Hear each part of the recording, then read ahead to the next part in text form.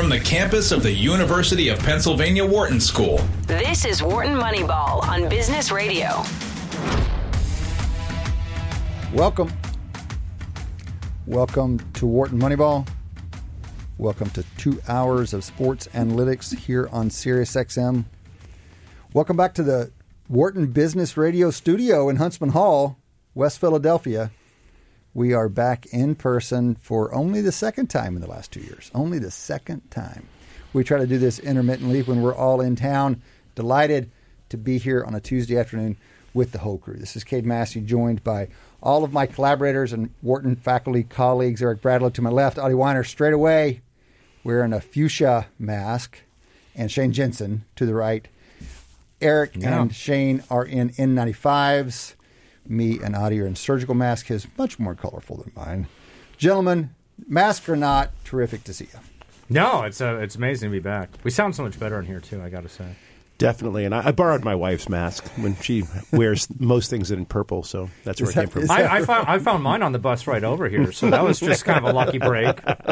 You mean you found it in your pocket or your backpack? No, it's somebody just stuffed in the seat. I'm like, oh, thanks. That's a little gift from some random person. Yours is appreciate that. Don't have to waste money. Yours is the Professor Maisel recommended. That is correct. Yeah, no, actually, based on that interview, I went online and ordered a bunch for because this is my heavy teaching semester. So I'm busting this out for several hours a day every Tuesday, Thursday. Are they living up to her recommendation, which was wildly enthusiastic? I mean, I was actually trying it out in the studio before we even started up, and I actually have a cloth mask, which is a little bit more comfortable just breathing-wise, but I actually think I sound better with this one. So, I mean, in terms of actual kind of voice projection, this is better. I don't know what that actually says about its effectiveness, if my voice is getting through better with this. Voices come out better. Germs, whatever. Can't go in. 3M V-Flex N95. Eric is wearing formal wear over there. A nice black. It's a black N95. So that's the difference. Mine's the Korean N95. Yeah. That's the N95. But I never knew that was what the K stood for. It is. All right. So cool. Let's just spread the love a little more because we have Matty D and Dion Simpkins in the studio, and it is such a pleasure to see those guys. Dion, I got one request. I got to see the smile, man. You got to drop that mask and give us those Dion Simpkins pearlies. Come on, man. There you go. Yes, Woo! Sir. Listening audience, it's one real deprivation. You don't get the pleasure of Dion Simpkins when we're in the studio that we do. But we are all better because of it. All right, guys, we got 2 hours to go. We're going to do, as we usually do, a first half hour on COVID. Then we're going to do 2 open topics lines. And we've got a couple of interviews lined up for Q4. This is Super Bowl week, of course, in a little bit of an homage to Super Bowl and some of our past trips to Super Bowl. We're going to do a couple of interviews. And, in fact, we're having Nick Mangold back, longtime All-Pro center, back on the show for Super Bowl week, and looking forward to that conversation. Also, going to talk NGS with the real NFL expert. So, some detailed Super Bowl conversation in Q4. We are a long way from being done with COVID. COVID's a long way from being done with us. Curious in the world of COVID-19, gentlemen, what has caught your eye recently? Well, I mean, a few countries have decided they're done with COVID, or at least in terms of like restrictions and stuff like that. And it's not, Denmark basically, Sweden, both basically are finished. No restrictions. Well, what do you think the consequences of that will be?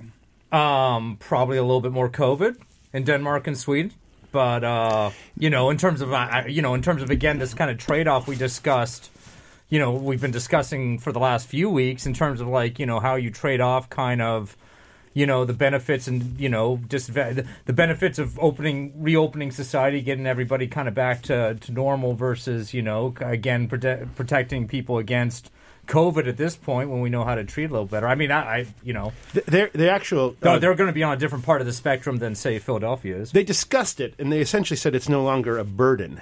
That was the word they used. It's no longer a health burden. COVID is no longer a burden. So in other words, they are not overburdened in their hospital systems. Their ICUs have plenty of room, and that it's simply not a burden on society. Now, there are a lot of factors for that. They still have very high numbers of cases, like we do, and they've essentially decided that there's just no utility anymore. Now, I think it's a really good and rather scientifically driven observation. Okay, so it is interesting to see that they're doing it at a time when it's not like they're particularly picking a low in the number of cases to do this. Okay, this is one thing that I wish we had more of, which is what are the criteria? Back in spring 2020, or at least summer 2020, people were putting out criteria for the imposition of various regulations, and they were laid out ahead of time. They were scientifically based, or at least partially. So I hadn't heard this about hospitalization, which sounds to me utterly reasonable. If there's one thing that I would put my finger on for whether you have room to relax or not, it is what is the burden on the healthcare system? Because that's the real thing that can turn catastrophic, and also not just catastrophic for COVID patients, but for non-COVID patients who needed care. So just a couple things. So based on what Shane said, so what are we going to observe with high certainty? The number of cases aren't going to go down as to what they would have been, right? I mean, I think we can all pretty much agree to that. I think it would be unlikely, since I talked about this last week on the show, if you did a bivariate scatter plot of the number of cases versus hospitalizations, the R-squared is extraordinarily high. Now, there are parallel lines because there are different cohorts of people and different ages and depending, but the correlation, the R-squared might be 0.95. So we're going to see more hospitalizations. That part is true in the short run, for sure. However, let's talk about the pluses. We will see a faster diffusion of this through their society. So all else equal, they will see they'll, in some sense, burn through the population faster than they would have otherwise.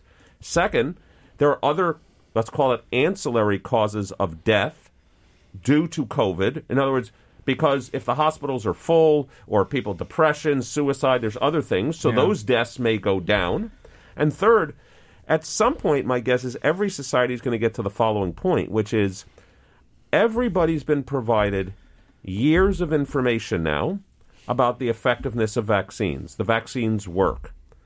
Lots and lots of people have gotten COVID. At some point, the cost to protect the remaining part of society might be too high for many groups to decide that it's worth doing. In other words, that last 10% that don't have COVID or haven't gotten vaccinated, you know what? At some point, that's it. Eric, this sounds to me like a marketing lecture. Customer acquisition. Well, it's a diffusion model. Mm-hmm. It's going to be a steeper up curve, a steeper down curve, a shorter lifespan, and the people that will kind of never adopt the product and service in this case. You don't keep on pouring advertising. You're last. Eventually, it's just the people have either gotten it or they've gotten vaccinated, and this last remaining. I've used this term many times on our show, the never buyer segment. There's going to be a never buyer segment, and you're not going to penetrate that segment. And you know what? The cost to the larger hump, which could be 90% of the population, may be too high if you try to. Okay. So a couple of things. So if you listen to them and listen to their statements, the underlying message that's coming across pretty loud and clear is that infection no longer bothers them.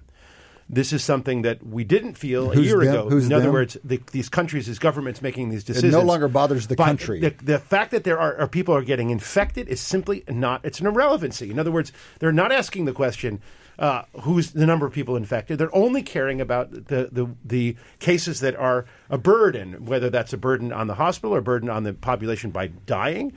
And they're essentially moved it over to the to category of diseases that we've always lived with. And that's essentially it. Now, I can tell you, even our hospitals, we still have even here in HUP, we have pretty high hospitalizations. But they've acknowledged that is hospitalization with COVID rather than for COVID. And we're adapting. So, I mean, I get the HUP information. We now have a dialysis center. So hold on. So, I mean, that's Philadelphia. Yeah. And there's big differences across the country on this thing. I mean, heck, even look at the deaths. Look how much the deaths are varying. So, by the way, this is thanks to some notes that Eric has in here ahead of time, but we're still seeing 2,500 deaths a day right now. Yep. COVID. Right, and I mean, this is what makes it sort of like one of the very many reasons why we are not like Denmark or Sweden is we're a gigantic country where, and I mean, I think, if you really are going to try and actually somehow have your public policy decided by kind of the actual situation in, like on the streets, it's going to be at a very local level. So what's going on? How Philadelphia should be behaving as far as COVID right now is very different than how, like, a hotspot should be. Let's just acknowledge the actual differences. These are death rates, of course, and they're lagging. We know that they lag, and in fact, the lag seems to have gotten longer over time. But look at the difference per 100,000 citizens on the death rates, and it goes from Mississippi Arizona, New Jersey. So New Jersey is just across the river. That's pretty close to us. At least part of it is. That's in the 370, 360 range. Down to Vermont and Hawaii are at 89, 87. It's like one quarter, 25%. As many as the fraction of people who are dying from COVID, 25% is high in those states. And that's recent, not all time, right? That's right. That's right Okay. now. Yeah. Yeah, the part that also I think that Shane also brings up is that the part that's kind of disappointed me the most is I wish we had, maybe there is, but I wish we had spent more time, the society and scientists, developing more around therapeutics at this point, because I'm actually still surprised that the overall death rate is as high as it is, conditional on COVID. It is. It's still higher than I would I would have expected, given that we're 2 years in. Okay, so do you think your expectations were realistic? Do we expect too much from medicine, or do you think we underinvested? Maybe I've got science all wrong. I made an assumption, maybe wrong, because maybe they had been working on the mRNA for years and years, which I know they had. Maybe I figured if they can find a vaccine for this thing, then why can't they find therapeutics to dramatically reduce the death rate? So I actually know about the therapeutics and some of the work I've been doing with David Feigenbaum here at Penn. The therapeutics Feigenbaum is over in the hospital. In hospital. The therapeutics are more on the front side than on the back side. So as we said already on the show, is something I've learned from Dr. Feigenbaum, is that there's two diseases. There's the early disease, there's the late disease. The early disease is like a flu or like a cold, and the late disease is when your body turns on itself. And we are not good at treating, if you're in that second stage, which is the deadly stage, we just have not made much progress on. I've been looking at some of the data on that, maybe 25% reduction in death rate. And in order to die, you got to get into that last stage. We're much better at the front stage. We can probably prevent you from getting into that front stage maybe by at least 75%, maybe even higher, maybe even as high as 90%. The problem is you've got to get treated. The same people. By that you mean treated quickly, while you're in that first stage, which means you're home. So I managed to have a wonderful dinner with the head of our local the town that I live in, Narberth, Lower Merion, the head of the ambulance, and he told me about his day, and it basically is lots and lots of COVID pickups, all unvaccinated. All by the time they get to him, they're struggling to breathe. Mm-hmm. That is way too late. Mm-hmm. If you can't breathe, you're too late really to be treated in a way that matters, the way Eric is asking for.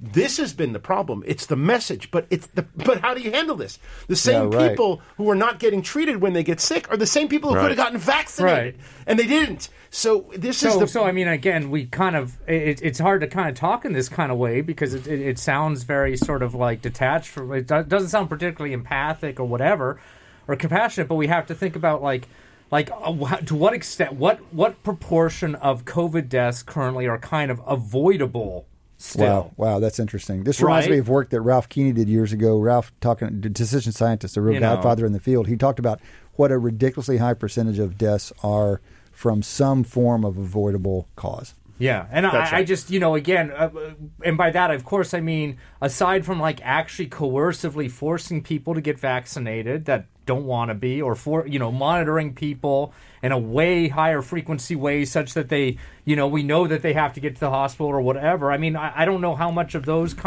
if those are really the majority of the kind of people or the situations where people are still dying of COVID. I don't know from a public policy perspective what we can additionally do about that other than cover the stuff we can do, which is just make sure it spreads a little more slowly, etc. One question here, are we unfairly impugning the anti-vaxxers about their response once they do have COVID? Do we actually know that they're more reluctant? No. But I have to say, doctors themselves are unaware of the treatments. And in general, and this is, again, something we've talked about here on this show, there's a very big difference between the vaccinated and the unvaccinated, even in their death rates from other things that have nothing to do with COVID. In other words, the people who are vaccinated tend to be careful about their health. The people who are unvaccinated... There's a selection issue. Oh, absolutely. There's a giant selection issue. This is one of the reasons why the absence of clinical trial data on vaccination and booster shots with respect to death rates, sickness rates, mortality rates, morbidity rates. It's an actual is hard because of the selection bias that makes it impossible to study. Kate's question is a really fascinating one because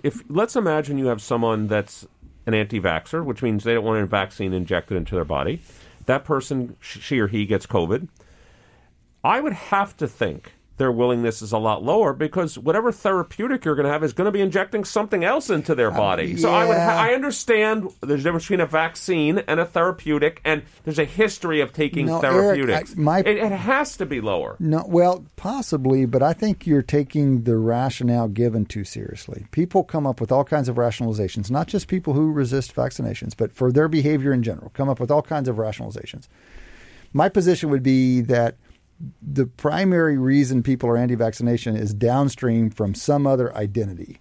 And it's not about... I agree with that. It's not about... But I think that identity possibly makes you less likely also to get therapeutics. I'm with Eric. But I'm agreeing with you, Kate. But they're buying ivermectin off of vet shelves or the Tractor Supply. They're putting weird things in their body. Yeah, but recommended by Joe Rogan, not recommended by the medical industry. So basically the latent construct that underlies everybody... all I think Eric's kind of saying is there's some latent construct in each of us, and whatever leads to us wanting to or not wanting to take a vaccine is correlated with a general kind of... I disagree. Like our strategy of how we deal generally with the medical system and how much we're willing to seek medical attention, etc. You don't think there's a correlation there? Yeah, okay, I'll give you the correlation. I just don't think if you're going to latent construct, which I think it is a latent construct, I'm going to go... like political identity before I go with what my feelings about what you put in my body. What I would say, Kate, is just an opinion, is that since this is kind of what I claim I do for a living, which is I posit latent constructs for things, and I observe manifest variables like decisions people make, and then I try to build models for this. I think that's a reasonable claim. I think you're okay. I think you're on good ground. Right. Well, okay, good. That's good. We're glad we agree on that. I think... Again, it's not a political issue here. I think there is what Shane is describing. I think there's a latent construct in people. By the way, that could also be correlated with someone's choice of political affiliation. Yeah. That's also a manifest distrust variable. Of government in general. Now it's medically, transferred to the medical community. There are studies that show even religious affiliation is downstream of political identification. We tend to think it goes the other way, and we are learning over time that it tends to go political identity first, downstream consequences subsequent. And it's surprising. And look, and this goes across the spectrum. Yeah. This goes across the spectrum, fellas. This is about folks on the left as much as it is on the right. And what we're seeing in the U.S. is increasingly all the issues of the day are correlated. Used to be these issues were less correlated. Who knows, downstream or upstream, whatever. I mean, I think the key issue is how malleable is it? I like that question. I mean, that's what we're trying to do, right? I think the other question is... If you're, we're trying to change it. How malleable are people's identities? Political? Well, I mean, that's been well studied. Guys, let me interrupt. This is not silly. very. There are so many reasons why people are not getting vaccinated, and they're very different from why people are not getting treated early. And sometimes they intersect, but they often don't. One of the problems about treating early is because you're not that sick, and people generally don't go seek medical care when they're not that sick. Because it's terrible. The medical industry is terrible to deal with unless you absolutely have to. Right. Who voluntarily seeks that out? That's the first thing. The second thing is that the doctors are not that aware of the treatments, and that's something we'd like to try to handle. Is there a third thing? Is there an availability? Because my impression is... There is an availability, because there's 3 monoclonal antibodies. 2 of them have been discontinued or not recommended. I'm not sure they're available anymore because the antibody location that they were designed for is considered not to be active for the Omicron. The third one is at a different location and is considered active. But all of that's a little bit wishy-washy whether or not. I mean, they haven't really tested it. They just sort of stopped it. In other words, and the good one, whichever one, it has a long name, and I'm not sure, I wouldn't pronounce it right anyway, is not that widely available. And so it's being restricted to those people who are more likely to have a seriously bad outcome. But that process is terrible. I'm not going to justify the system, but I have to say there's a lot of reasons why we don't get to treat anyone early. And they're certainly not caught up in the same reasons for why people don't vaccinate, which are also very varied. There are themes that come out, without a doubt. There are themes that are correlated with political convictions, like this is a drug that, I don't want to repeat them. They're so silly. And that definitely is, people anchor on that. But there's lots of other people who just don't trust the medical establishment and aren't doing it for that reasons. And others are, and honestly, and just by talking to the EMTs, there's a lot of people who just never got around to it. They're not against it. They just haven't gotten around to it. Just sort of reluctance. So it's a good admonition. We have to accept we can overgeneralize. We can compress too much. That said, if I had to pick one factor, Eric is always talking about being an effect size guy. If I had to pick the first factor, I'm going to political identity. I accept your admonition, but I'm staying with the first factor as political identity. All I was going to comment on is that conceptually, it's not as easy in practice. This is an empirically knowable thing in the sense that I'm not saying we have perfect measures of all of these things, but I'm saying, you could think of this thought experiment where you survey a bunch of people. You measure beliefs and attitudes. That's standard marketing insights work. You could measure outcomes. You could measure doctors' level of awareness of treatment. So all I'm commenting on is I like all the discussion we're having, but we're also analytics people, which is it's not about politics. If somebody in the CDC or in government wanted to know what these drivers were, what the interrelationships were, they could construct a study and measure this stuff. So, great call. Of course, unfortunately, all these constructs we're trying to measure are very correlated with the willingness to take part in said survey. Okay, there's that too. Just as with the political surveys, I want to say one thing on it, though. I don't trust the rationales people give, not because they're trying to be deceptive, but because people don't always have great insight into the reason for their behaviors. In fact, pretty well known to have bad insight into the reasons for their behaviors. So I like the study, but I want them to be measured more obliquely. I want the attitudes to be measured kind of independently of the actual behavior. That's what my comment was. It's not a trivial measurement problem, and whatever proxies, if you use self-reported data, there are problems with there. If you use observables, maybe, but those will probably be weak proxies for what you actually would like to measure. But this is what we do in science, which is you never have the data you wish you had, and so you use proxies for it. But I agree. I'd rather have observables than just stated intentions. Mm-hmm. Yes. Mm-hmm. So, Adi, you're hanging with EMT folks, huh?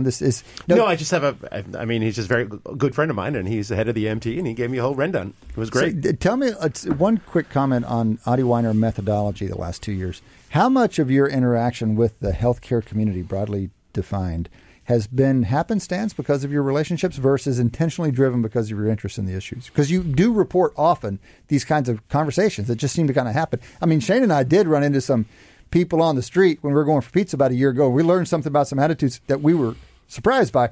That was happenstance. But you're reporting once a month, having some substantive conversations with healthcare. So getting involved with research here at Penn was I went and wrote something, and then I was asked to present it here at a hospital, sort of like I don't know, they don't call it a ground round. It was online, and then I met other people, and then I talked to them. So it really snowballed. Mm-hmm. Just a willingness to put down in paper observations that you made introduces you to people when you're at a university. Mm-hmm. And those people have generated context. So that's essentially how it's gone. Then I, of course, have the side context. I mean, I worked for years with people in School of Medicine. I still talk to them. So, what's an example of a study you're doing now, looking forward to doing, or active in? Well, right now, what I'm really active in is just sort of advising some of the people here at the doctors on what are the effect sizes related to some of these drugs, because they're all over the map. Okay. So, I mean, it's funny how you mentioned... So you're coming in as kind of a statistical consultant of sorts? It's essentially helping them make sense of statistical data. So I'm not actually running any of these studies myself. I might do some analysis. So, for example, there is a late-stage drug that's given,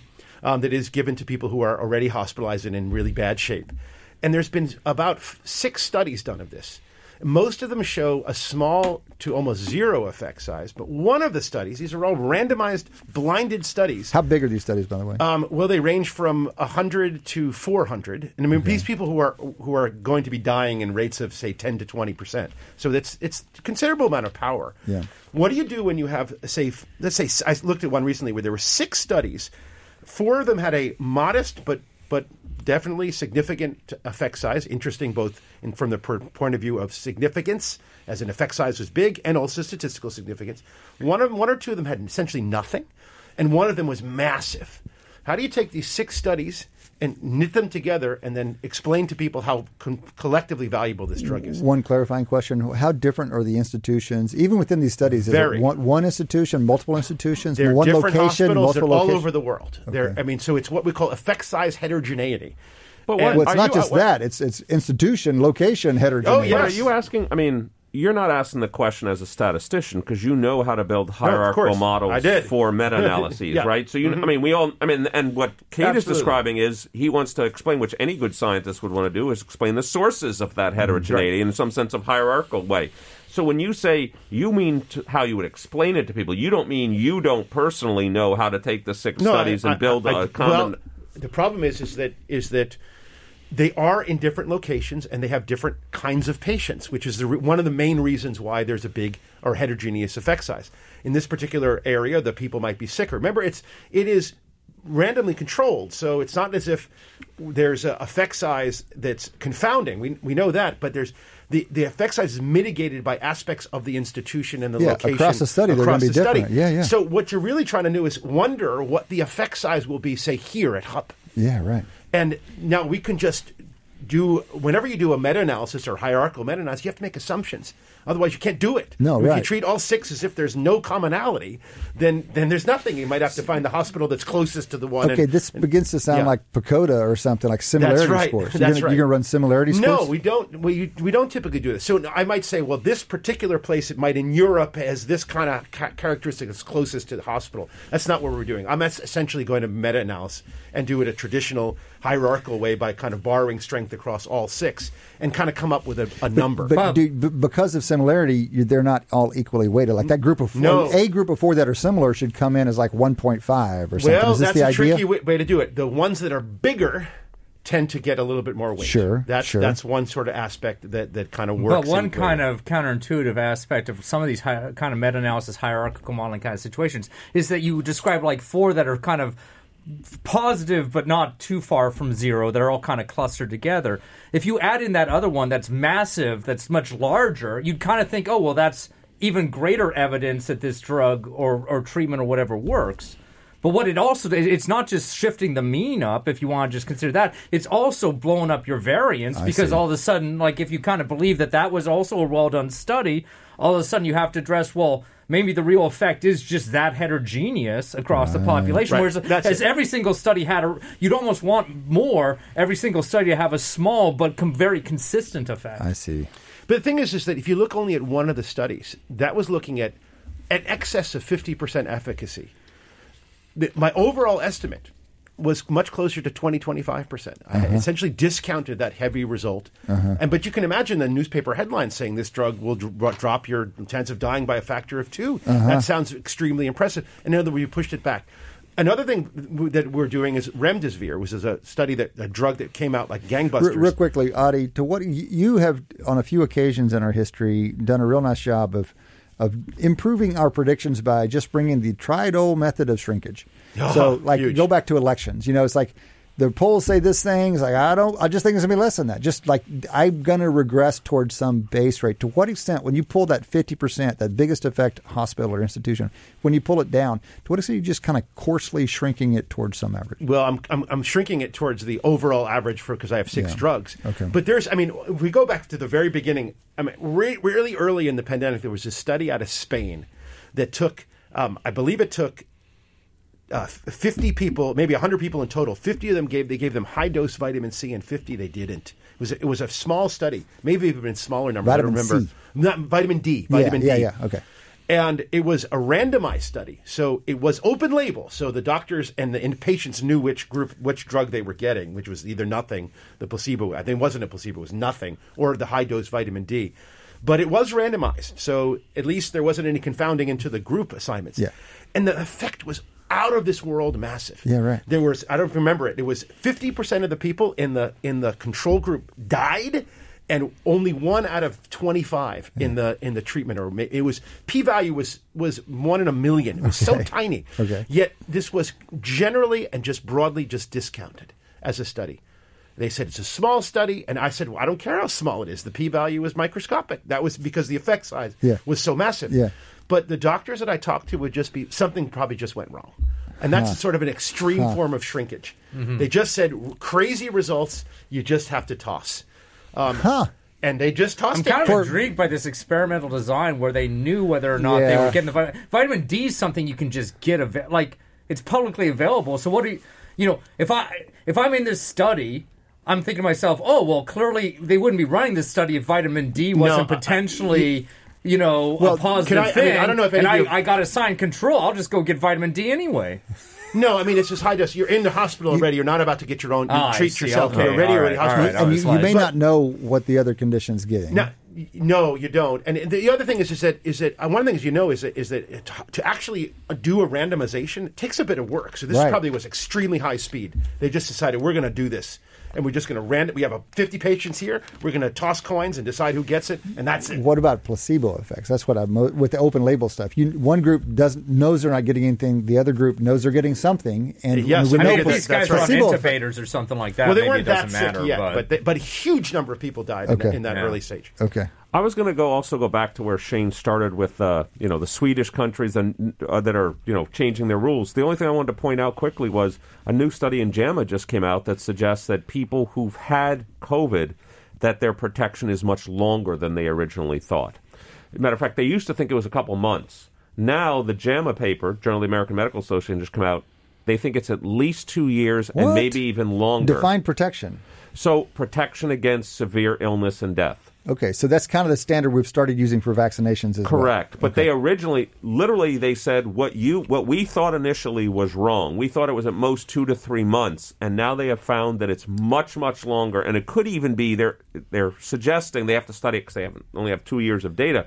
It could be lifetime protection. So, Eric, how does that compare to what we're seeing from vaccinations, where we think that the protection from contracting it is quite quickly decays, but protection from severe has pretty good legs as well. Well, the data that Adi pointed out maybe 2 months ago was you basically get 90% protection against severe illness and death from the vaccine if you're boosted, and if you're boosted and immunized, you're somewhere in the 99% range. I need a percent sub T. What's the function of time in some way? So this is what we argue about. It was consistent and flat. If you have boosted and you've gotten the disease, there's no decay, essentially. Really? None. The data has been a flat. We haven't had time to see the decay yet, because if you're we're still in kind of the first wave of. Okay. If you're already boosted and you're kind of on schedule, you kind of were in the first wave to get the vaccine in the first place. Yeah. No, I don't think we've had time to see what decay there is. Well, no decay over 6 months is something. That alone is something. I think the point that Eric is making, and that the data seems to suggest this, that vaccination, boosting, and natural immunity, and all combinations, are extremely long-term lasting prevention against serious illness and, of course, death. Okay. What is not the case is boosting, illness, vaccination wears off in terms of infection protection. That is correct. And we don't know how long that lasts, and it does seem to go away pretty darn quickly. Got it. All right, well, we got the better one working for us. If we had to choose one of the two, that's what we'd take. Exactly. All right, guys, that has been Q1. That has been COVID-19 for this week. We still have 3 quarters to go. Come back and join us after the break. You're listening to Wharton Moneyball on Business Radio. Welcome back. Welcome back to Wharton Moneyball. 2 hours of sports analytics coming to you taped from the Wharton Business Radio Sirius XM studios in Huntsman Hall, the Wharton School, University of Pennsylvania, West Philadelphia. We are in person on Tuesday afternoon. Only the second time in the last 2 years. We're enjoying that. Rolling out of the COVID segment, rolling into open lines, open topics. You guys can jump in here in a way. You can reach out to us in a couple different ways. Twitter's probably the easiest. @WMoneyball is our handle there, @WMoneyball. We follow all of our guests. We tweet about the world of sports analytics, and we love to hear from you. Complaints, ideas, suggestions, whatever you got, commentary. We love hearing from you. Also, we have a mailbag of sorts via email. The email is moneyball@wharton.upenn.edu. moneyball@wharton.upenn.edu. We get as many of them as we can on the air.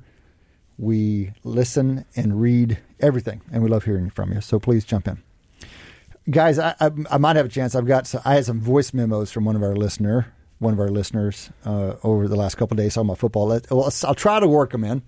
We like to work in this stuff when we can. But let's start with what has caught your eye. This is Super Bowl week. That means also it is the last week of football until, I don't know, like August, like way off over the horizon. No, come on. Draft. It's not the last week. The Combine. Combine. Oh, God. Well, yeah, there's all kinds of things that happen between now and August, but we're not going to see football. The last week of competitive games until training September, camp in July, I Labor guess. Day. Recruiting classes in college. Come on. all that stuff. I hear you. But in terms of games, this is it. So, how are you feeling about the Super Bowl? What's happening right now? Well, I was just looking today at Massey Peabody, and I noticed that we have a Super Bowl with the third-ranked team against the 14th-ranked team. And the second thing I was thinking about, is that consistent with the line being, maybe it is, with the line, maybe because of the compression, with the line only being 4.5 points. That seemed a little strange to me. The other thing I looked at is, does anybody want to guess? I put it in the rundown, but maybe you didn't see it. Anyone want to guess what the Bengals were? If you wanted to bet on the Bengals at the beginning of the season, what odds could you have gotten for them to win the Super Bowl? Anyone want to guess? I think I know the answer, so I'm not going to. Okay, I'll refrain. 50 to 1? 100 to 1. They were plus 10,000. Nice at the beginning of the season, and so amazing. A couple plus of things. 10,000 is way more than 100 to 1. That's not 100 to 1. No, isn't it? Am I getting this wrong? 10,000? You're my guy on this. No, it's 100 to 1, isn't it? Because plus 100 is you bet 100, you get 100. Yeah, you're right. You bet 100, you get 10,000. It's 100 to 1. Yeah, 10,000. Yeah. So my only comment was it reflected a couple things. One is I want to make sure that and by the way, FPI has the Rams as a 67% chance to win. So here's my question: is the Massey Peabody point difference, which by the way does match the betting line, and FPI? Is everything internally consistent here? Is 67% really only a 4-point spread? It is. Really? 67% is about a 4-point spread. 2 to 1 is a 4-point spread. Yeah, it is.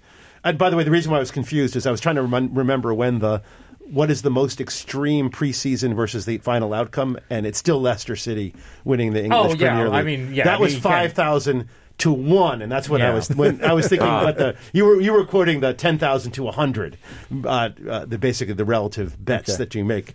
But that was 5,000 to 1, so that was a hell of a lot more unlikely. No, and I mean it makes. I mean, obviously in retrospect it makes sense. I mean that preseason kind of odds were, at that time we didn't even know if Joe Burrow was going to be able to come back successfully from his surgery and everything, let alone the run that they went on. And their run has been pretty, even conditional on him being a successful quarterback. They've still had an unusual run. Let me tell you maybe what's bothered me even more is that they've obviously already come out with next year's predictions. So where would you put, out of year of the shrink, we talk about shrinkage. Oh, yeah. All right, so they started this season at plus 10,000. What do you think the odds are right now for the Bengals to win next year's Super Bowl? And where does it rank among the 32 or 30 NFL teams? Where do you think? Okay, well, I'll bet on this one. I would guess that they're probably around the plus 1,500 range, something like that. You're so far off, it's plus 1,400. And they have them as the fourth favorite. Yeah. No, fourth favorite. I would have lowered that. That doesn't surprise you, Shane? Yeah. That I understand they went to the Super Bowl, but I mean, they're going to the Super Bowl, but I mean, you'd have them as the fourth favorite team? Does Massey Peabody? I doubt it.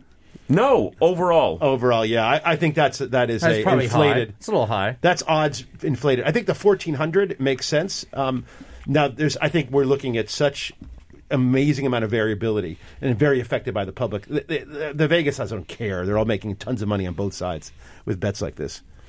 Well, so what does it mean for what side of the bets you want to be on for this game, Eric? You're talking about this that's internal consistency. But let's just back away and ask, who do you like? These numbers, what seems right to you? I think 2 to 1 seems about right to me, but I would have guessed, you're going to tell me in a moment what the standard deviation is, because that's what's going to determine it. I would have guessed that translates to more of a 5 to 7 point spread, somewhere in that range, as opposed to like a 4-point spread. So your model of the standard the variance in scores is the standard deviation in scores is lower than it actually is what it comes exactly. down to. You think there's less movement around the expected score than there actually less is. movement, Yeah. yes, less movement. Yeah. Or given the point spread that we have, if the distribution is wider, it'll give less probability. I would And have let's guessed. just be real clear about what it is. And Adi, walk us through what you believe to be the actual standard deviation around these scores and what that means for the probabilities at different points. Okay, well, I think it's around 12. I mean, it depends on what The models standard you're deviation running. is about 12. Yeah, it's about 12. In football games overall, not in Super Bowl. in- No, NFL. not Super Bowl. I don't know enough about individual. I don't think we have special models for Super Bowl. It just We probably should, debated it. We though. debated it for a while because there for a long time the games were just blowouts, and we wondered Yeah. whether there was something different going So on. But 1/3 of a standard deviation advantage gives a team it's a a little bit more than 67%. it's about right. Remember 0 is 50% to start. It's not that much. And remember that it's And so it's fat. fat The up there, distribution right? is fat. Yeah, right. The distribution is so fat at the top. It's a bell curve. So the half standard deviation on either side is where a lot of the action moves. By the time you get to one standard deviation, you're 84%. So. No. That part I got. That's right. That part everybody knows, but our listeners don't all know. So that would be a plus 12 is 84%. All right, So- and you said about a third or fourth. Yeah, that makes sense, actually, because it's not linear, obviously. No, it's no, more no, no. stuff to Yeah, the middle. that's No, right. See, you this- convinced me, Adi. Yeah. this is handy stuff. You need to have these little rules of thumb for understanding what happens in football. And it's remarkable to me that someone as statistically as sophisticated and a lifetime fan of football as Eric would walk around with the wrong model for variance Yeah. in these NFL scores. I mean, that people underappreciate variance. Period. That's just broadly a theme, and so it shouldn't surprise me. But also, I like to look for these what I call internal inconsistencies, and I just wanted to make sure. Yeah. I wasn't surprised that Massey, Peabody, and the betting odds are close to each other because that's not that surprising to me. I just would have guessed it translated to a higher probability, and I think if you ask most people, though, what a 4-point spread corresponds to, I don't think people would say that the Rams are a 2-1 favorite. But you have to remember, it's it's discrete. So games are 1 by 1, they're 1 by 2, they're 1 by 3. 4 is not a common. I mean, So it's it adds a little bit of a. It's of a major twist to it. consideration Yeah. in the betting markets. It's Yeah. what real live numbers, dead numbers. Yeah, and I mean, I think what's interesting about this because it doesn't rate as a particularly large point spread, No. or you would expect a larger point spread given how surprising Cincinnati is in there, Or 3 versus 14. but it's also I think the Rams are kind of I'm a little surprised they're 3 actually even in the Massey Peabody rankings because they were kind of a surprising team from the NFC too. This is the only time we've ever had a Super Bowl where there hasn't been a 1 or a 2 seed involved at all. So, can I ask what is Massey Peabody's point spread? Right around 4.5. 4.5. Four Right and a half around also. 4.5. Yeah. Yep. Because as I would- I said, I looked at it That's this morning. without any home field. And so, what are we thinking about home field? Are the Rams getting 2 points here? So They this should is, not. so let me No. So let me say, I put this maybe my number one thing in the rundown. I'm glad you brought it up, Adi. I wanted to talk about it today. Think about the quote. It's not an experiment, but think about the experiment we have for the Super Bowl. The Rams are at home, but it's not going to be all their fans. So maybe we can tease apart fan effects from being at home, right?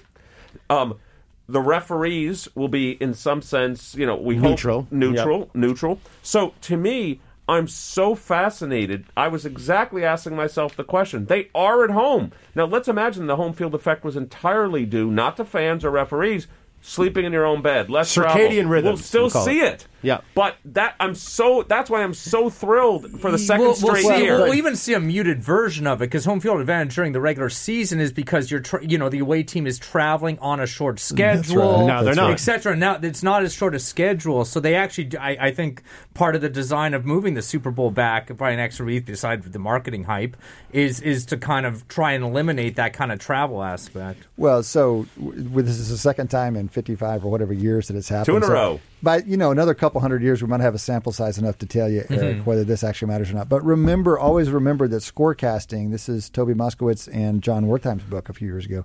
They put the finger on referees as the real mechanism here because of fan interaction.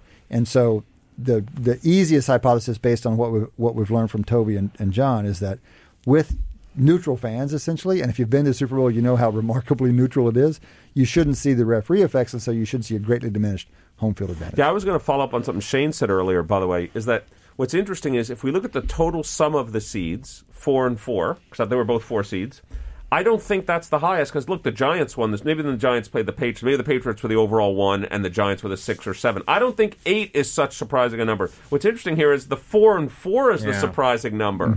That I find it interesting because people say, well, what's the... you could imagine Well, saying... the men is the surprising. No, that's my... Thank you. I'm done now. And You summarized my point. We've certainly had lower seeds make the Super Bowl. Wild card But teams it's the did men. even last year, but it's usually... That's where you get the bigger point spreads, is you've got still a 1 or 2 seed against a 6. surprising team. So having the sort of somewhat surprising teams come out of both conferences, I think, makes for kind of a more exciting matchup, even though both of them are kind of like not on paper who we expected. So just to follow up with the home field advantage here, the biggest effect, which is rare, is the actual deviation from altitude. That dwarfs referee effects. So the locations, Utah, Colorado, they have giant home field advantages. That much, Super Bowl's much only bigger. played at sea the level. Super Bowl's though. only played at sea level. The secondary effect due to travel is the East Coast, West Coast. And that has to do with the circadian rhythm. This is a night game played... it's played on the East Coast on the East Coast nighttime, West Coast late afternoon, 3:30. So and that is and this is actually this has been known historically that the West Coast is much more advantaged historically when for many years there weren't any night games except for a Monday night.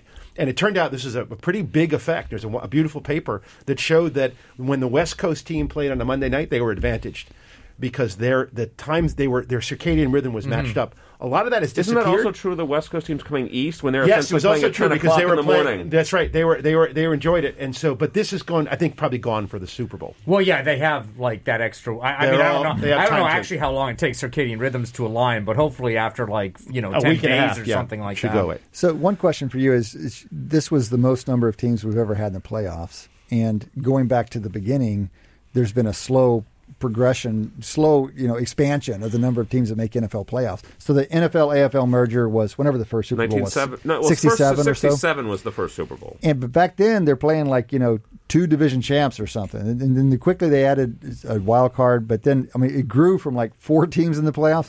Now we have 14. Would you expect the chance of there not being a 1, 2, or 3 in the playoffs to increase as the size of the field increases? Absolutely. Now, Yes. in general, you would, but math? I think in the future, one's got buys. One's got yeah, buys this exactly. year. In the future, if they do add another team, like if we go to 8, I hope at least that won't be just a 1 versus 8, 2 versus 7 count. I hope it's the first 2 teams still get buys. And then it's like a matchup. So I think 1 and 2 will still have an inherent advantage in the future. Well, the math wouldn't work there. If you have 8 teams and 2 get buys, you don't have the right number of games. So you'd have to play it out, right? Because 6 teams would yield 3, 3 and 2 would be 5. Now you're left with an odd number of teams. Oh, yeah, so the advantage of 7 is that 6 divided to 2 is 3, it's 3 just plus that 1 is 4. without the buys, because the playoffs were super exciting. Some of the best matchups we've ever seen. After that wild card round. You're asking a very good question, Shane, which is, suppose you increase the number of teams but get rid of the buys. Yeah. So now you have 2 counterbalancing forces. Now the one has a huge advantage because they're 'Cause it's already an in the easy second game. round. But Yeah. now, if you increase the number of teams, on the one hand, you have more teams that could knock them off, but then they don't get the bye. So it's an interesting design question. So one thing about I want to hear more of your thoughts on the game itself. But before we drop into details, what about the Rams in general? Because they took a lot of flack from the football cognoscenti, the analytics community in particular, especially around the way they've managed their draft picks. They seem to cash out in a lot of ways. They sold the future for today in ways that most people thought were kind of foolish. And they're sitting here a 4.5-point favorite in the Super Bowl. One of the ideas that most people accept is that utility is convex, and that actually winning the Super Bowl is so much better than making the Super Bowl or making the playoffs. And so there is some selling out that's worth it. What do you think of? To what extent do they get credit? I didn't think it was actually a terrible strategy. I agree that you don't want to given how hard it is to evaluate talent, especially coming out of college, and you want to give yourself as many lottery tickets essentially as possible, right? This is the received wisdom among the analytics community. But I think I think the Rams basically took as an organization the position that they would rather trade that uncertainty for less years of control over players they know are good. You know, like though Shane, I feel like the overconfidence applies to free agent signings as well. People are too sure they know that free agents are going to perform. But it's not even just necessarily free agents. You know, it's you know, like it's a lot of trades. I mean, the veteran signings. Well, yeah, but I mean, they are I think less chance based than, well, trades, because free agency means that the previous team let the player go in some sense, and so selection would work against you there. Except you can find a lot of trade. The way these trades actually happen for the Rams is they found trading partners where there's really good players stuck on terrible teams, and that happens all the time. Right? Yeah, I think getting Jalen Ramsey off of Miami, off of Jacksonville. And, pulling Von Miller off of Denver, etc. I mean, they've done it multiple times. Pulling Matt Stafford off of Detroit. No, you brought it up exactly right. They had great trading partners because Matt Stafford was, by everyone's measure, one of the elite quarterbacks. But they weren't going to win a Super Bowl, Detroit, with him. But the Rams might. Detroit wants a lot of draft picks because they want to rebuild, and it makes sense for them to do it. Not every team can do this because you don't. But I mean, there's enough incompetent or poorly run teams or bad players on good players on bad teams. You can always grab. This is what the Yankees do every year at the trading deadline in baseball. Okay, hold on. This is what I was going to say. It sounds just like baseball, and we don't criticize the acquiring teams that much. At least we typically don't. It's just part of doing business. Mm-hmm. To what extent is that the Rams here? Or the alternative hypothesis in my mind is that they got lucky, that they made bad decisions and got lucky. That was going to be my point, because I was at a game, Rams at Bucks, where they're one play away from not going to the Super Bowl. They don't go, the Bucks go maybe, or the Bucks and the whoever wins the NFC Championship game, the Bucks Niners. The Niners are now at Bucks. You talked about the convex utility. I agree, but there's so much uncertainty.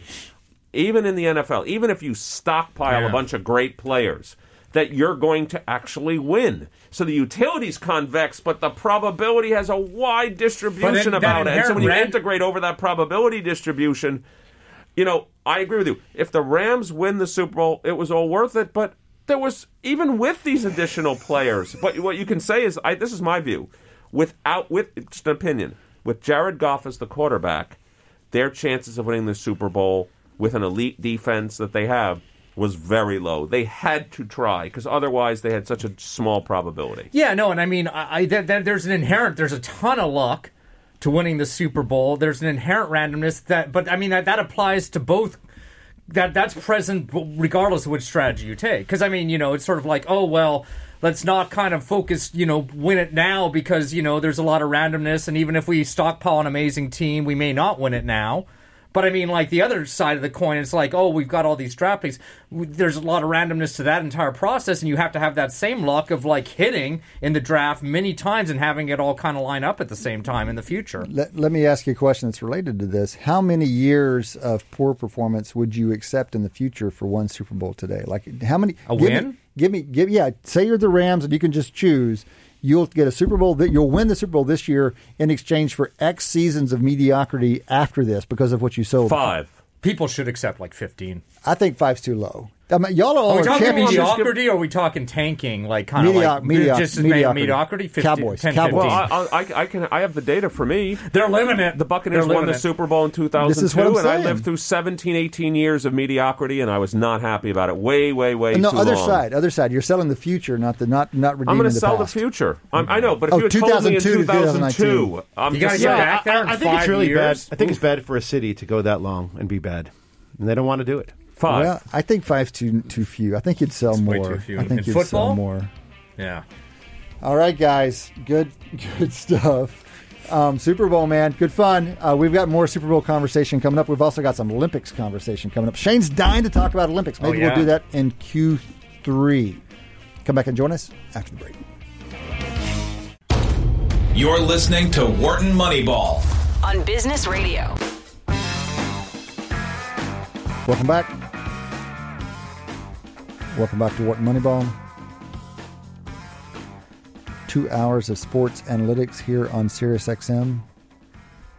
Coming to you today from the studio, our longtime home here in Huntsman.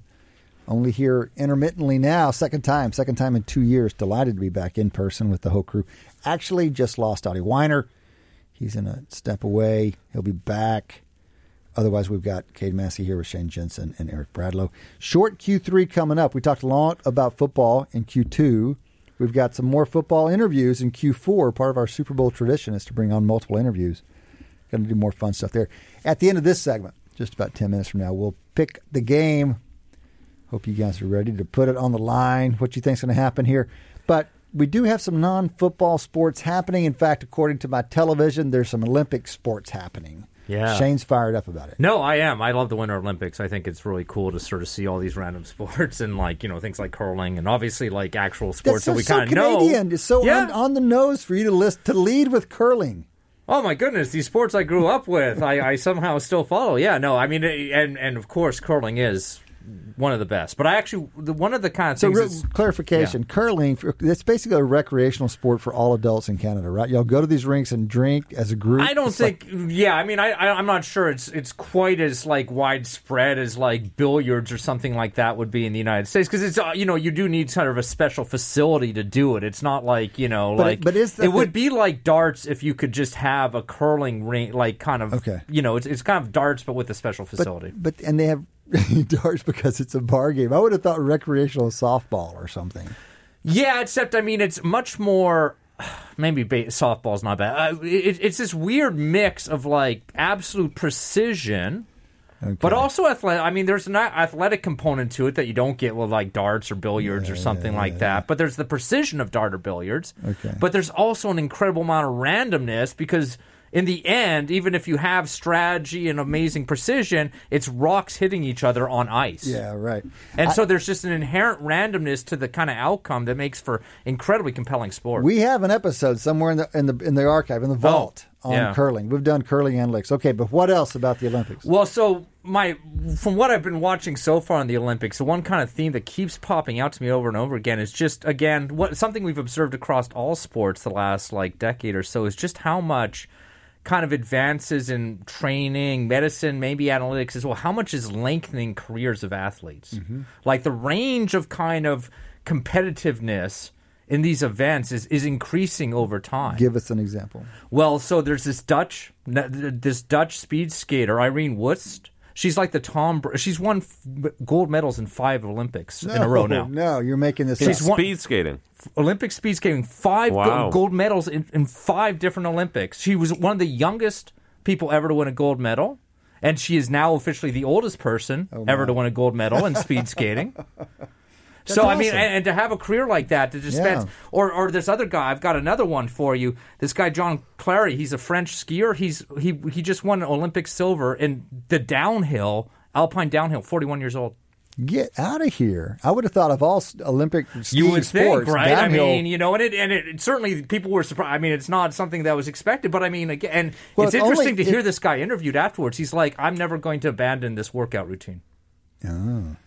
And so he's got his own kind of little Tom Brady, whatever kind of pliability type situation he's got. We need to know what that guy's doing. By the way, I would have thought of all sports, it would help to be young and dumb in downhill skiing. It probably still helps, but yeah, I mean, people are able to do this at an advanced age, and it's on the other end of things too. I mean, we just had apparently one of the greatest figure skating performances of all time was this Russian athlete. She's 15 years old. I know people are saying. Well, the announcers are telling us that people are saying that they think she's the best they've ever seen. Yeah. She's 15 years old. It's incredible. It's incredible. And I mean, like, I think it's not just sort of training and kind of, you know, how analytics factors into that. I think it's also just medical advances. Like, another one I'll just kind of mention is there's a Canadian, won the gold medal in this slopestyle snowboard. He had cancer 3 years ago. Mm. And he was able to come back from cancer and compete and win an Olympic gold medal. Mm-hmm. So, I mean, that obviously, I feel like these are kind of situations where maybe it could have happened 20 or 30 years ago, but we're seeing this with increasing frequency. This reminds me, it's like the analog in football is if you had an ACL in the 70s, you were done. Yep. High school ACL in the 70s, you were done for your life. And now Burrow has one and comes back the next year and takes him to the Super Bowl. I think the thing that's always also caught my eye about the Olympics is, you know, I watched the women's giant slalom. Obviously, the defending gold medal champion, U.S.-based Michaela Schifrin. The fourth gate, she catches an edge. Her Olympics is over. Not her Olympics in that sport. She has 4 other things she's participating in. The thing that it made me think about is these Olympic athletes have the greatest, not only training, but must be mentally strong. Let's think about this. Let's imagine it was her only sport for a second. Yeah. And she's trained for 4 years. 3 seconds into her run, her Olympics is over. Yeah. The margin for error, it's not like you're a boxer. Oh, the guy hit me with a good punch. Or, I'm sitting there, I'm a swimmer, I had one bad stroke. You make a mistake in speed skating and you lose your edge. You lose your edge in skiing. You're done. I mean, your Olympics is over. The biathlon where they're shooting and then skiing and then shooting and then where like you've got to maintain that mental focus to shoot a target from but like I'm way actually far away. referring to a sport where literally any mistake of a significant magnitude Well, eliminates. you miss a shot, you're over. Okay, in biathlon, it's all right. basically the same thing. Okay. You miss a shot, you're out. Well, I mean, you're not out, but that penalty is not something you can make up. The thing that's astounding to me about this concept in both these examples is that you have to simultaneously focus on being perfect at the same time. You can't be thinking about screwing up too much. Like how do they manage whenever you're going to run? You're going to run in your this giant slalom, about a minute on this really difficult surface. And you know that the slightest imperfection could ruin the run. How do you, at the same time, give it everything you can, lean as hard as you can to that edge? I mean, that's the psychology of that. Right? But the thing is, also, let's think about the other side of it too. If you don't do that, you won't have the fastest time, and you won't win. So, I mean, at some point, you just have to. It reminds me a little bit of conversations we've had. It's been a few years, but we've talked to race car drivers before. Right. And when we talked to them, we gave the analogy of fighter pilots, which is the guys that are best in both sports, fighter pilots not being a sport, in both activities, are those, and women as well, who take it all the way to the edge, who are willing to walk it right out there to the edge of what's possible. And they're just more comfortable in doing that than other people are. It must be the same way with skiing. I would also imagine, maybe to Shane's point, while training has helped 35, 40-year-olds now continue to compete, I would also imagine there's got to be higher variance, which means, as I've always said a number of times, sometimes a 41-year-old, it can be a 25-year-old, and sometimes a 41-year-old's a 41-year-old. And when that mixture comes, it just leads to... I mean, there's many reasons a 41-year-old can't win a race necessarily, and that may be one of them too. It's just that everything has to be perfect, and it's harder for a 41-year-old to do that. It was amazing. That was an amazing story. Yeah. I've always been interested in the relation between age, experience, and choking. Yeah. And this sense that experience isn't necessarily a positive thing for dealing with pressure. That it's really what you how you frame or contextualize your failures, and does that accumulate over time, or does it actually right. Like you have to have experience with failing. We always talk about this with golf, right? Yeah. You have to have everybody experiences failure in big moments in golf. And it's kind of does that then have this extra yip advantage, disadvantage you in the future, or does it somehow actually give you perspective that helps you in the future? Well, we've got an interesting example of that shifting sports in the Super Bowl this Sunday. We've got a 13 or 14-year vet and Matthew Stafford leading a team against a second-year vet. Now, Burrow's old as second-year quarterbacks go, but, the comparisons to Montana, to Namath. Montana was in his third year. Namath was in about his fifth year. Here's Burrow in his second. How do you see the Super Bowl playing out? We've got about a minute and a half left here. Let's hear Shane first. What is your call on what goes down? This 4.5-point line. I mean, I'd love to buy into this whole Joe Burrow is the next Tom Brady. This kind of magical thing. I'm going to just go. I'm going to go with what I think on paper, which is that the Rams' defensive line is going to dominate too much. Burrow is going to pull some magic out, but I think it'll be reminiscent of last year's Super Bowl where Mahomes tried his magical best, but it just wasn't enough. And I think the Rams are going to dominate. Mm-hmm. It's not what I'm cheering for, but that's what I think will happen. Mm-hmm. I can be short because I'm on the same page. I think the Rams. I saw the Rams manhandle the Buccaneers, and I'm going to tell you again. I said it last week on the show. If Cam Akers doesn't put 2 balls on the ground in the fourth quarter, the final score in that game is Rams 30, Buccaneers 10, and this was against Tom Brady. And this was against the Super Bowl champs in an away stadium in a very tough environment. So that Rams team is really good. They dominated all phases of that game. I like the Rams a lot in this game. All right. Well, we're boring because I'm in the same place with you guys. I agree with everything y'all said. I would just add two things. One, everyone loves this Burrow story, and at some point, Mike Salfino gives me credit for saying this sometime in the back, it's like fade the hype. At some point, it's like I want to sell into that story because I love that story too. I'm pulling for that story, but there's too much of that story. Massey Peabody tells me 3 versus 14. Well, the other thing is these pass block win rates that Brian Burke has pioneered, and we're talking about one of the LA Rams' best line, blocking best line, pass rushing, and the Bengals are on the other end of the spectrum. 31st in the NFL. I just saw that stat today. All right, we'll see how that goes down on Sunday. We've got more NFL talk in the fourth quarter between now and then. Come back and join us after the break. You're listening to Wharton Moneyball on Business Radio. Welcome back. Welcome back to Wharton Moneyball. Rolling into the fourth quarter now. Fourth quarter, our traditional interview segment, at least in the time of COVID, which is the only time we remember 2 years on. Interview segment. We got a couple interviews, being the Super Bowl tradition to do multiple football interviews. Delighted to welcome back to the show Nick Mangold. Nick was with us last year. Nick, of course, former All-Pro center, 2-time All-Pro, 7-time Pro Bowl. That's a lot of accolades. He out of Ohio State. Nick, glad to have you back. Thanks for being with us. Hey, thanks for having me. Appreciate it. You bet. Nick, man, it must be good to be an Ohio Stater, huh? I mean, geez. I mean, I know you haven't been there right now, but I mean, every year, just top of the deal. It's pretty good, right? It is. It's very good. This year was a little bit more difficult. You hate losing to Michigan. Right. We had a heck of a run. Well, you don't know what that's like. You've forgotten what it's like to lose to Michigan. Yeah, pretty much. But, you know, it was our charity that we gave back to the kids at Michigan. After beating them for so long, we had such a crazy year and everything. Yeah. We just wanted to do something good in the world and help them out. So that's the way I'm looking. That's very reasonable, Nick. That's exactly, I'm sure, exactly how that thing went down. Listen, curious where you are right now, what's going on, how you're going to take in the Super Bowl, how much have you been thinking about football lately? As the retired guy, it rolls into this time of year. Are you thinking about it that much, or is it just a game to you? What's the context this week? This week's always fun. Missing last year was difficult.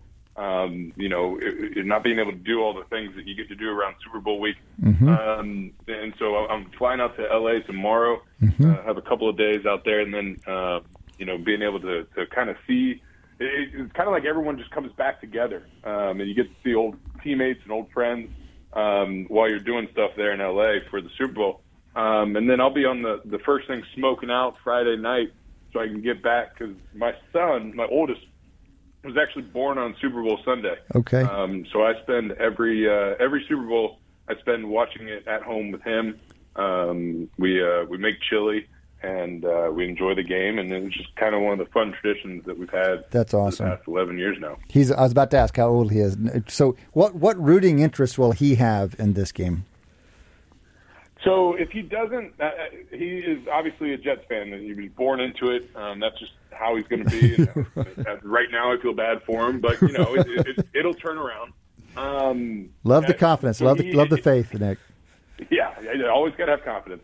So he usually follows whoever I'm rooting for if the Jets aren't involved. And so for this game, growing up in Ohio, I was and still hold a sweet part of my heart for the Cincinnati Bengals. Yeah. So we are rooting hard for the Bengals, and I'm so happy that they were able to make it back. I remember the days of Boomer Esiason, Big Daddy Dan Wilkerson back in the heyday, and so it's neat to see the Bengals doing well. That's great. Well, listen, it's not just Bengals, but one of the main lines of conversation this week are the Bengals offensive line and the challenge they face trying to protect Burrow against that defensive front of the Rams. So we probably would have reached out to you anyway, Nick, but it's just all the more suited because this seems to be maybe the dominant conversation people are having. And so I guess the general question for you is, what is Cincinnati going to do? Do you think they can get it done? Is it as important as people are saying it is? Yeah, I mean, it's definitely important. And I think a lot of times you get the fallback on, it's still Joe Burrow. And yes, it is, but you got to give him at least some protection. I think people are concerned coming off of the game before the Chiefs for the Bengals. They gave up 9 sacks. He was kind of running around and all over the place, and that gave him some cause for concern. But then coming to the Chiefs, the offensive line did a fantastic job and really protected him well, and they made the plays. They got the win there.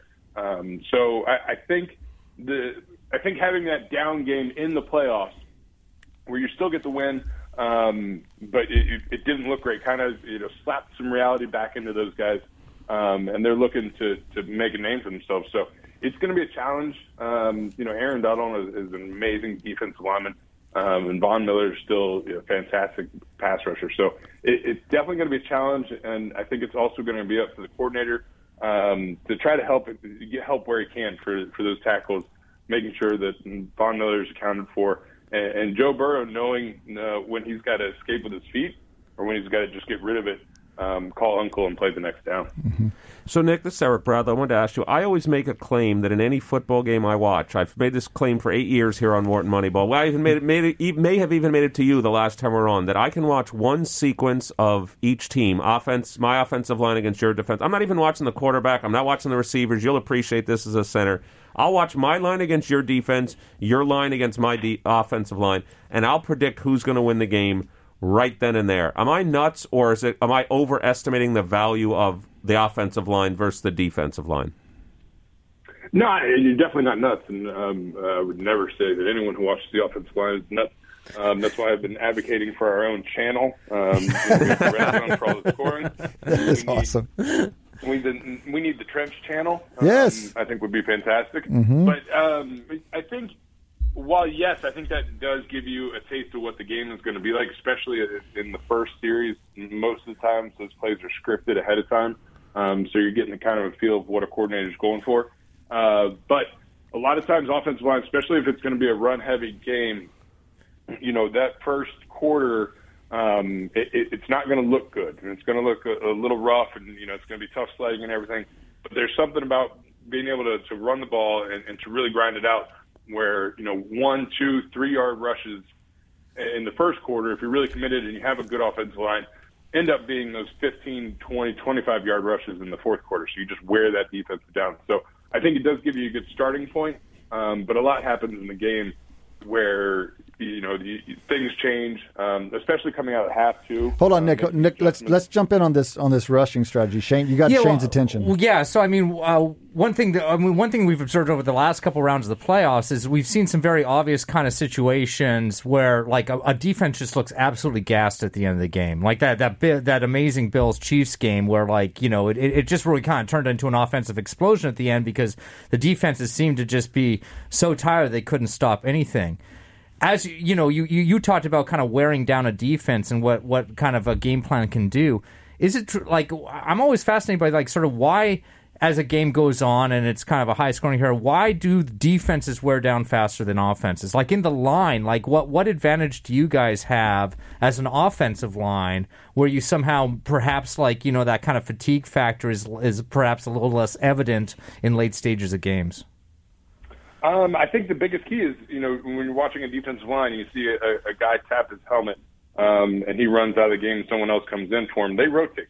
I've found very, very few teams have a set 4 defensive linemen that never leave the game. They rotate in and out. And so, offensive linemen, you're never rotating. You are stuck there, so you're used to playing the full game. And B, hold on, I think you're just calling them out, Nick. You're just saying they're weak. They're soft because they get to rotate, whereas the offensive guys are stuck. They just have to be tougher. It's a little bit the way you sound right now. Yeah, that's exactly right. And I will say that to any defensive lineman because I do not like them. But the other side too, when you get into a heavy rotation game, and if you have very specific packages for different looks and everything, rotating, while it seems like it would keep guys fresh, that's a lot of running on and off the field. Oh, and so for bigger defensive linemen, you're adding in, a 40-yard sprint to get off the field every 3 plays. It's going to wear you out. Mm-hmm. Mm-hmm. Nick, do you see either of these teams? Since we're the Wharton Moneyball guys, we're the analytics show, and we've talked about, in some sense, pass. Passing tends to lead to greater expected points. Do you see either of these teams, when you look at their matchups, taking more of, let's call it a traditional run-heavy strategy, wear the other team down because it actually leads to a greater probability of winning? Like, they just can't win a shootout, therefore they should try to run the ball more and slow the game down, less possessions? Yeah, well, you look at the Rams, and that's kind of where they started at the beginning of the year, where they were running the ball to set up the pass, play action. Matthew Stafford was running it fantastically. And so they definitely have the offensive line to run the ball. Same as the Bengals, where they don't have, I think, as good as an offensive line, but they do have Joe Mixon back there. So you have the ability to have a great rushing attack. I think if it needs to be, I think, the Bengals have a great chance of airing it out, I think, better than the Rams. I think Joe Burrow is the better quarterback in this instance. But I can see both teams trying to go run the ball, dip the toes in the water. And then if it gets lopsided, that's when, we're going to see the ball flying all over the place. Mm-hmm. Nick, let's dive in a little bit to – I love the fact that you're pulling for Cincinnati because this helps the whole setup. Back to the main theme people are talking about, it's the Cincinnati line against the L.A. defensive line, and especially Aaron Donald, and especially on the inside. So talk to us a little bit about being a center and being asked to double a three-tech or whatever, some interior lineman on the other side. If that's like a dominant strategy of the offensive line, say it is, what does that mean for you as a center? How does it feel to play that strategy? This is something we expect to see in the game, so maybe by listening to you, we can see it in more informed eyes. And if y'all are going to be, if Cincinnati's going to be trying to double team Aaron Donald all day long, how are the Rams going to respond to that? What's the counter strategy? Yeah, so I think the big one, when you see Aaron Donald moving around, it's going to depend on how the Bengals really want to attack it. If they're looking for double teams, they're going to try to move their protection towards Aaron Donald and have the center help out there with the opposite guard having to be one-on-one. And that's where the Rams would really exploit things. If they could get two guys to be concerned about Aaron Donald, it's then one-on-one matchups for everybody else. Mm-hmm. That's when bad things can happen for the Bengals because you have a little breakdown somewhere else and you're done. So it's going to be a big stress on Cincinnati's offensive line, and there are going to be times where someone is going to have to be a big boy and put their pants on and block Aaron Donald one-on-one. But for the most part, I think that center, even if the protection isn't called to Aaron Donald, if center has nothing to do, my guess is his eyes are going back to wherever Donald is to add additional help. Mm-hmm. Mm-hmm. Can you talk a little bit about what makes a great center? You, as having been a great center, have thoughts about your game, but now you're critiquing other centers. What is it that separates the great centers from the average, who are already amazing athletes and great, successful careers? But what makes a great one? Yeah, I think the initial is the understanding of the offense and, being able to digest information from the quarterback, what the defense is giving you, and everything that's involved in the play. I think that there's a lot that goes on between the moment you hear the play and you snap the ball, and all of that is completely mental. So you have to have a strong base about you, where you've done your study and you put the time in to know what you're expecting to see is what you're looking at, what you expect to see. If it's not, how is it different? And is that going to change anything for you? Nick, can you give us a concrete example? Give us a play from your life or having watched one on game recently of a center going to the line, what he goes to the line thinking, what he sees, how he adjusts, what happens next. Just make that a little bit more concrete for us, because that's a short period of time. Yeah. I think a lot's going on. Oh, there's definitely a lot going on, and it is very quick. So the biggest one that can happen, especially in pass protection, is you can plan for a 4 defensive line front, and usually if you're in longer distances, second and long, third and long, you're expecting to see maybe 2 linebackers, maybe only 1 linebacker, and so when you break the huddle, you come out and you see only 3 defensive linemen. You now have to switch to another set of rules and how to adjust that. So that's a big case, where if you've done your study and for the past 4 games, this team has always come out in a 4-2 look, and you turn around the huddle and now you're standing there staring at a 3-3, that changes things. So you got to be able to adjust quickly. And so then you go into, all right, you need to alert the offensive line that something is different. And you usually have one call that's going to be changing these things. And, you get the offensive line. The quarterback's going to see it too. He's got his own thing he's got to do with the coverage and everything. And then you go from there. So if you are taking your offensive line and leaving the right tackle one-on-one and sliding to the nose tackle and picking up the other two linebackers, you got to make that call. Figure out if the safety is dropping down, if you're going to have somebody further off the edge, you got to push your destination to the guys outside. The running back's got to be in tune with that as well if he's involved in the protection.